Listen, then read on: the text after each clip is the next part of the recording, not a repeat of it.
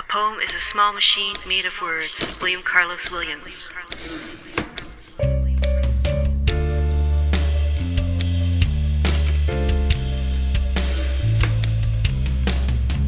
Welcome to the Small Machine Talks, exploring the poetry scene of Central Canada and beyond, with Amanda Earle and A.M. Kozak. Welcome to the Small Machine Talks. I'm Amanda Earle, and this is episode 61, and our third and final, for now at least, episode featuring contributors to Experiment O.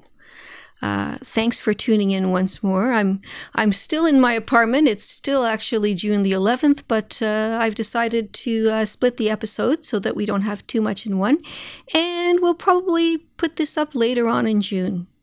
For this last episode on Experiment O, I thought I would also talk a bit about some of the other work featured in the magazine by highlighting the work of one contributor per issue. Issue 1 featured the poetry and collages of Camille Martin, who I subsequently interviewed for the Angel House Press essay series in 2012, and I'll include that link. I met Camille at her tree reading series reading in 2008 and enjoyed her poetry.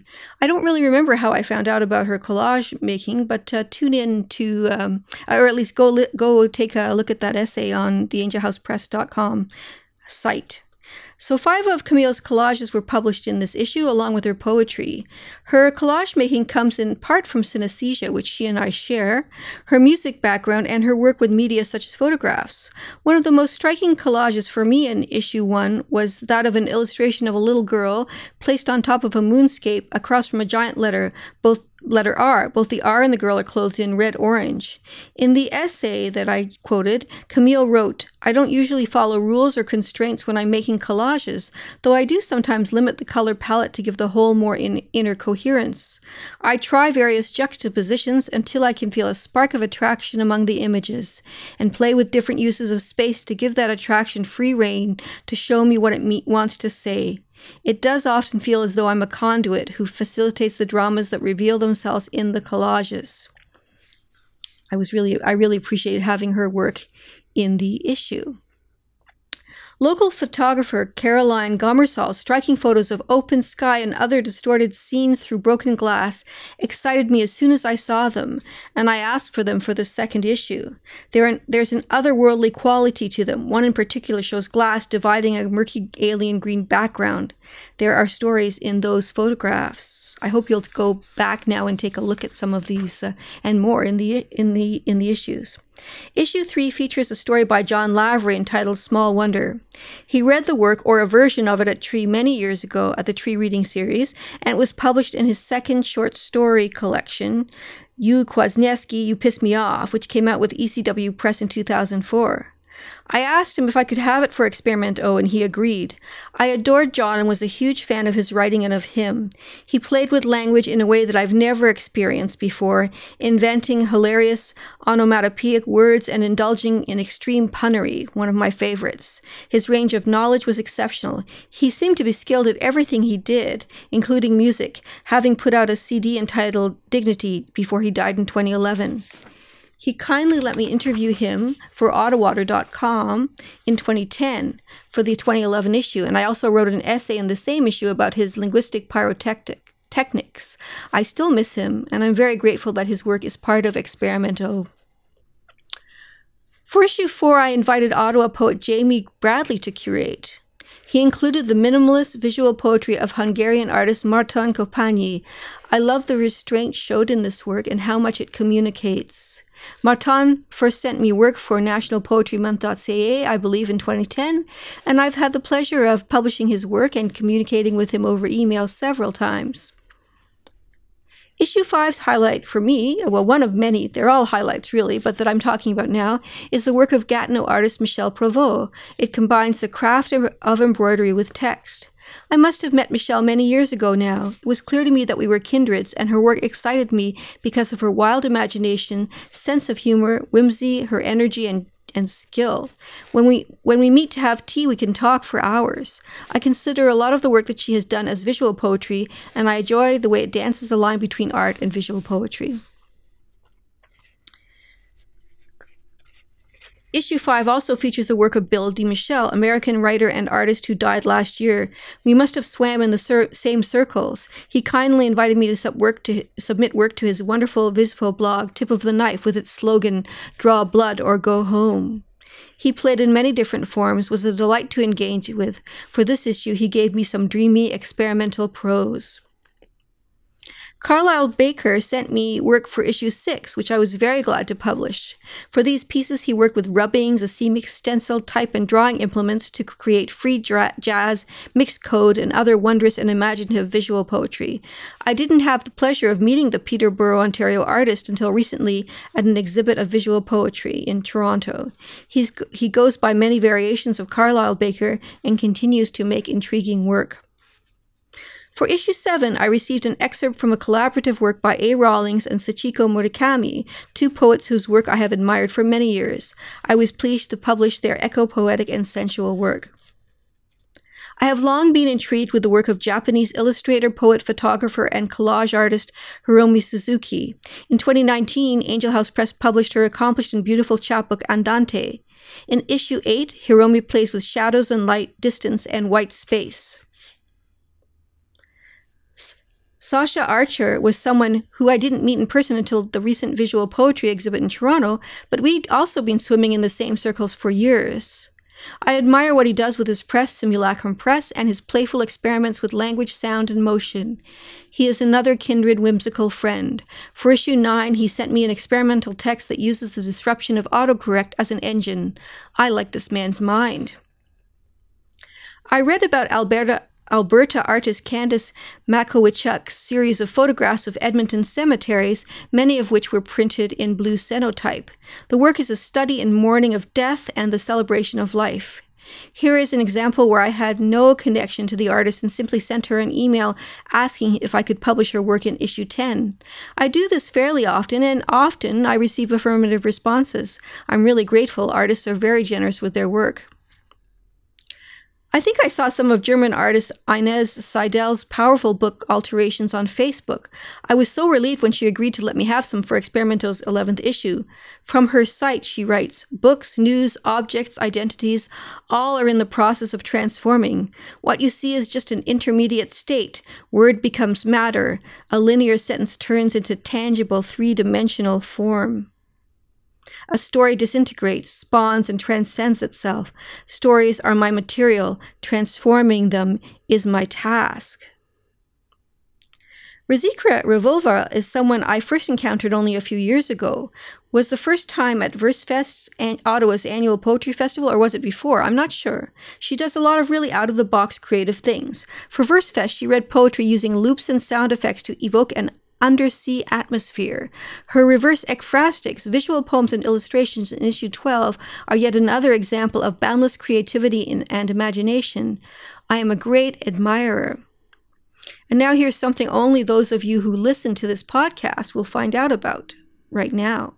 Issue 13 will be published in November and December. I'm not going to reveal all the contributors, but I'll reward you for close listening. One of the people who will be in the issue is someone who goes by Flepp, F-F-L-E-P-P.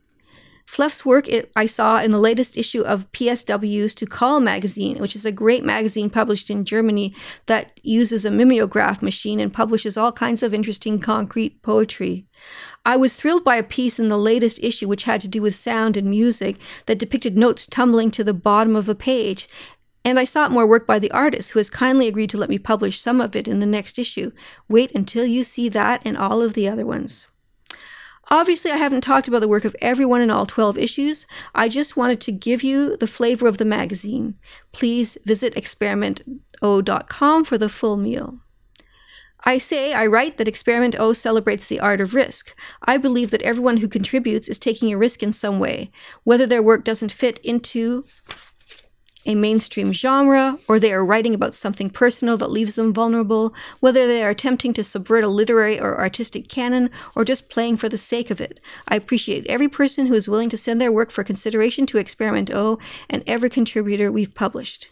Sharing such work isn't easy. I appreciate those of you who read the publication. I hope it inspires more play, more risk, and more subversion of convention.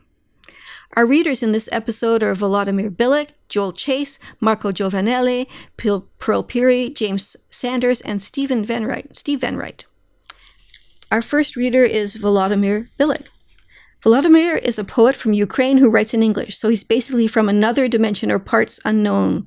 Long story short, he follows Ezra Pound's Make It You new and considers Fink Perry's song Do It to be quite an adequate description of his artistic intentions.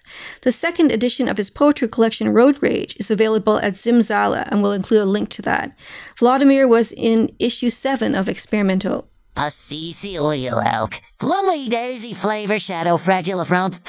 You two type of fuku. Chicky no. Ha. Blaze beep chug tart rickets. Ever roving eye Jimmy's welko. I go.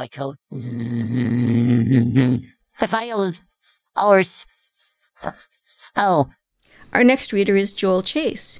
Joel has published work in print and electronic magazines such as The Tip of the Knife, Counterexample Poetics, Horatio, Autoliths, Infinity's Kitchen, and Jacket.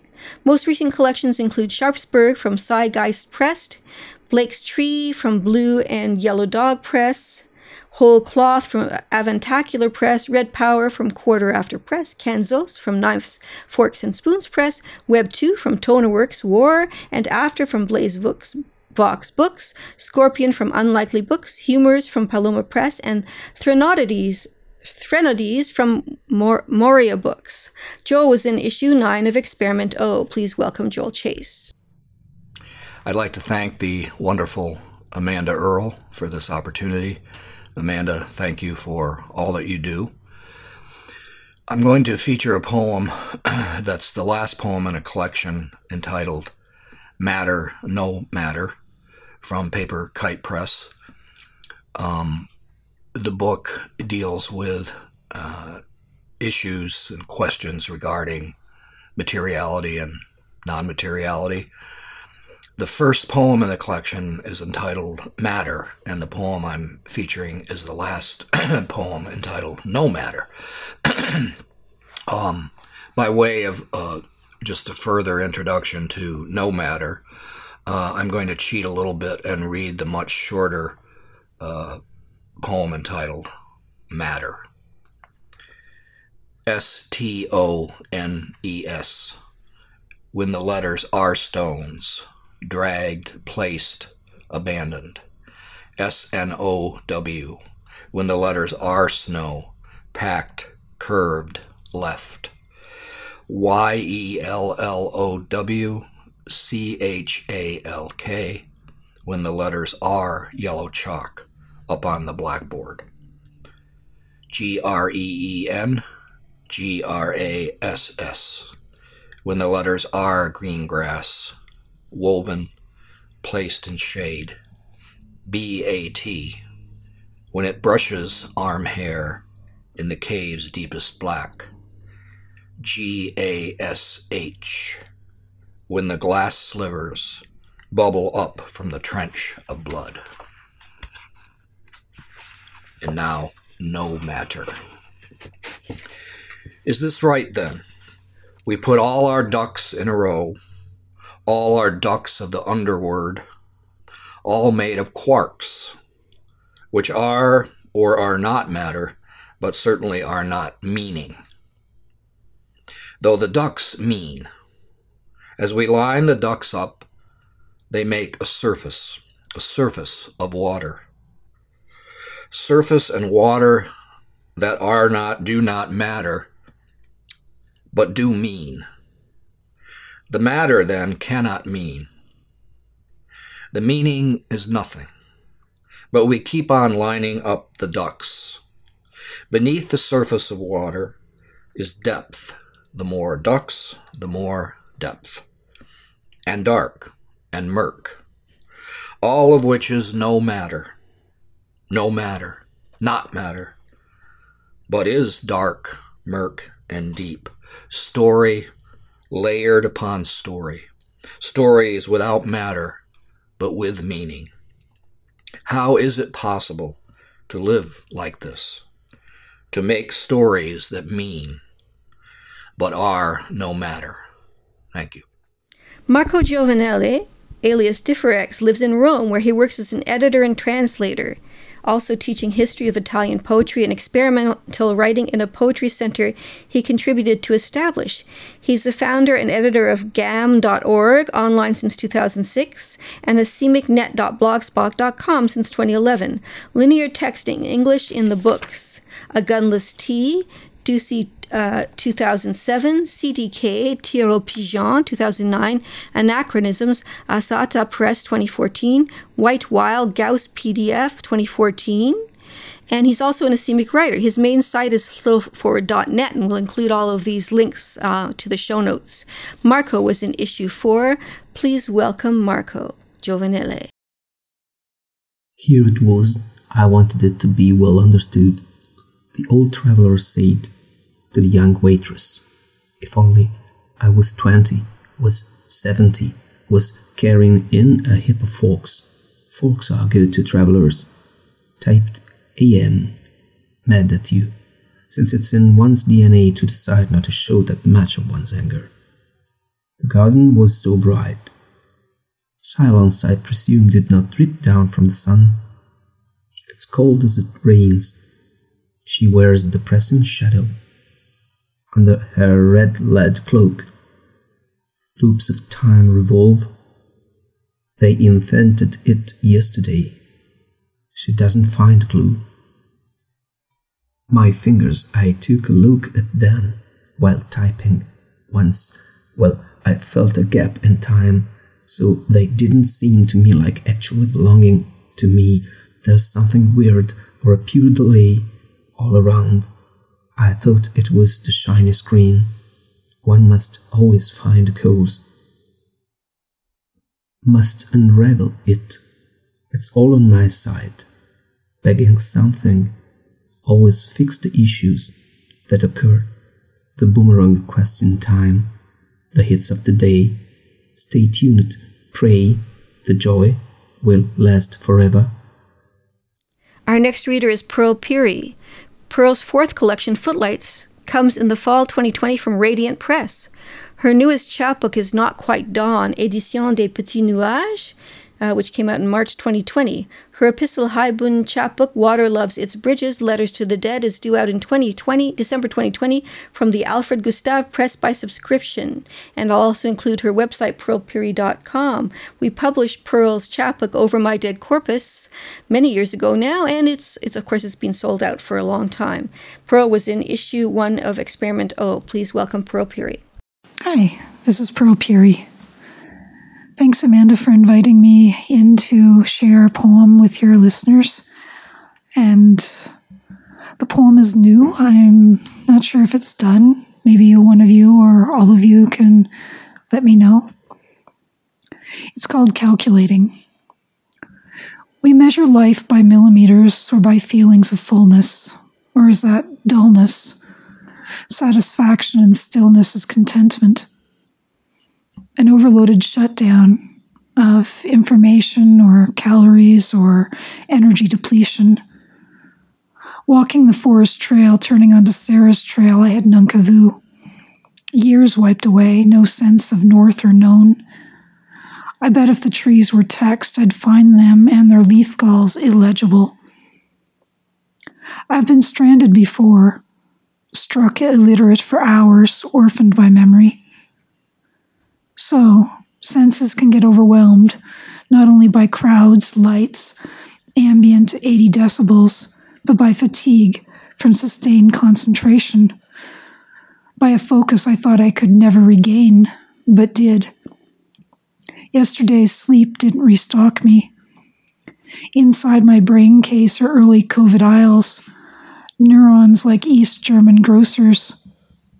The demand to think at no steady rate, so you can predict when to replace, complicates. Spurts to the supply chain of energies. I'm bottlenecked with a surfeit of words, then none. But it's not my job alone. The red squirrel has many words for me. He bounces his back legs, then vibrates to his front, goes out on a literal limb, uses his weight to cantilever a shake, while jays pretend to be innocuous, indifferent. 5 of them around me tossing leaves, looking for food, but I hear them call others. I'm the talk of the not town. The woodpecker comes in to see. The chipmunk scolds too. Their words have regrounded me, and the ant who insists on my leg as a log, as a bridge. Thanks. Our next reader is James Sanders. He's a member of the Atlanta Poets Group, a writing and performing collective. He was included in the 2016 Best American Experimental Writing Anthology. His most recent book, Self-Portrait in Plants, was published in 2015. The University of New Orleans Press also recently published the group's and Atlanta Poets Group anthology, The Lattice Inside. James is reading from a visual poem that appeared in Experiment O, issue 11. Please welcome James Sanders.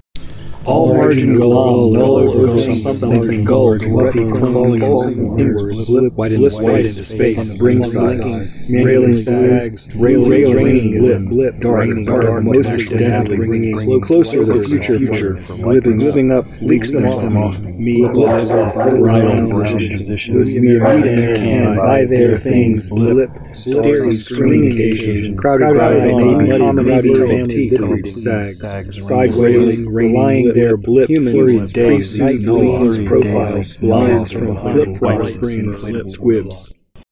Our final reader is Steve Venright. Steve is a visual artist and poet whose publications include Stranga Wunder, Tortoiseshell in Black, Spiral Agitator, Coach House Books 2000, Floors of Enduring Beauty, Mansfield Press 2007, and The Least You Can Do Is Be Magnificent, Selected in New Writings, Feed Dog imprint of Anvil Press 2017. Through his Torpor Vigil Records label, he has released several albums by singer-composer Samuel Andreev and Sleep Talker Dion McGregor, and I'll give you a link to all his links. Steve was in our first issue. Please welcome Steve Venright. Here is a segment from Manta Ray Jack and the crew of the Spooner, a nautical tale from my selected writings. The Least You Can Do Is Be Magnificent. It's set primarily in a lighthouse, and this section is about the return of the bird-like lighthouse keeper who's been off visiting his cousin, the kitehouse leaper, whatever that may be. It makes reference to Samuel Taylor Coleridge and his Kubla Khan. Just then, the keeper of the tower, a Mr. Albert Ross, flew in, soaked from the fetid weather, and looking much like a tattered bird with wetted feather. He was back from the abode of his cousin Drew, who was billeting a dozen crew from a ship that had, soon after it was boarded, sunk, and with whom our lighthouse codger, as kitehouse lodger, was forced to share a sordid bunk, in company with a creaky old loser they'd found waving a gun around at Crapper's Tavern shortly after their leaky old cruiser had run aground at Trapper's Cavern. It was to that same tavern that Mr. Ross had repaired, after one last kite nap, for one last nightcap before heading home to his luminous spire. But a single nightcap is such a scrawny bore, and before long the one had become a brawny score. The Crapper's bartender, a spuminous liar but a frisky wench, poured out her hearts to him. She claimed to have been born with a pair, along with glass after glass of whiskey, French. Inspired by the Abyssinian barmaid's ruminating lies, for example, having once made porn with a bear, as well as the luminating rise, which she mixed with salt water and called sailor tea, he took a perky quill and some sort of quirky pill, then made like Samuel Taylor C., a man whose poetic notions, induced by noetic potions, were realized by scribbling while dreaming. But barely had his scribbling and dreaming begun, when it was interrupted by the untimely intrusion of a wandering Porlock wimp, whose sudden and startling appearance, he was dressed rather in the style of a warlock pimp, set the lighthouse keeper to dribbling and screaming. This boisterous oozing drew the attention of 2 daring shrinks who'd been sharing drinks and now invited him to join their oysterous boozing. The duo had attained a degree of fame while shucking, though their true expertise was in treating individuals who experienced shame while fornicating.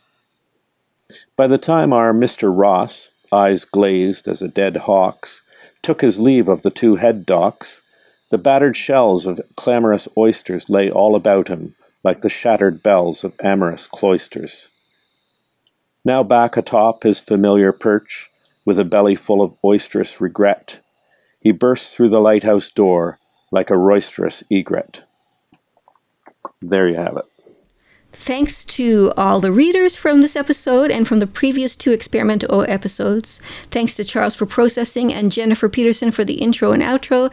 And thanks to you for listening and sharing the podcast. Stay tuned for Season 5, which begins in July. Stay as healthy as you can, and I hope everyone's coping okay with these unsettling times. Small Machine Talks with Amanda Earle and A.M. Kozak.